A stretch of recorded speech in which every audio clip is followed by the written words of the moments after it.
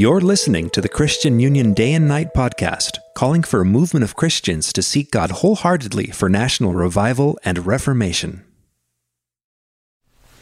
You know, during this time, people are asking, what is God saying? I think that is one of the most significant questions that we should be asking ourselves. What is God saying? I tell you what I hear God saying at this moment. There is a shutdown. There is a shutdown. If you notice in the word, whenever there was plagues that came upon the land, often, not always, but often, it had to do with a direct intervention from God to deal with idols in the land. Remember Egypt, when Moses was called of God to go upon the land and to say, let my people go. There were 10 plagues that came upon the land. And each of those plagues, if you check them, I don't have time to show it to you right now, but if you just take a moment to Google it up, you'll find it.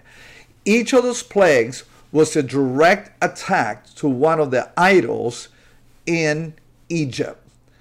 And I had to ask myself, what is the American idol? And I had to say it's the golden calf.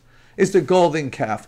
Have you ever noticed how economy right now, I have never ever seen anything like this in our generation.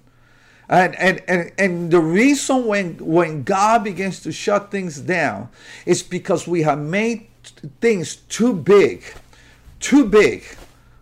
literally too big before God. But Proverbs 17:3 says, the Lord tests the hearts. I believe that during this time, the Lord is testing our hearts. To do what?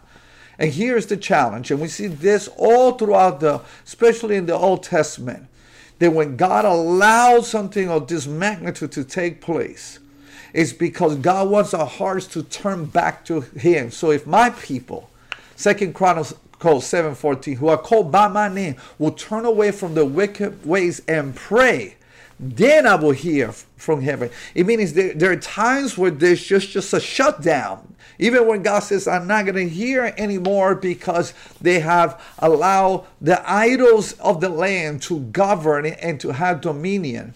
But I believe that this is the day for us to take the sledgehammer, which is the word of God, and begin to bash every idol in our lives. I want to challenge you. Listen to me. This is one of the most important things that you could do right now. Because if you're not growing right now in your life, then you got to check your heart. And I want to encourage you. I want you to grow through this time. And I want you to take that sledgehammer of the Word of God as you begin to delve into the Word of God and ask God, which idols have I been having and nurturing secretly in my heart? And I'm telling you, the moment you do that, God will hear from heaven and He'll begin to heal you. He'll begin to restore you, and He'll begin to turn the lights up. He will turn the lights on, the light of hope, the light of faith, and the light of love. May the Lord bless you. May during this season, amen, God shut down everything that needs to be shut down in your life. And may you awaken in revival. May you awaken in the word. May you awaken in prayer. May you awaken in fasting. May you awaken in seeking God and running to God like never before. God bless you.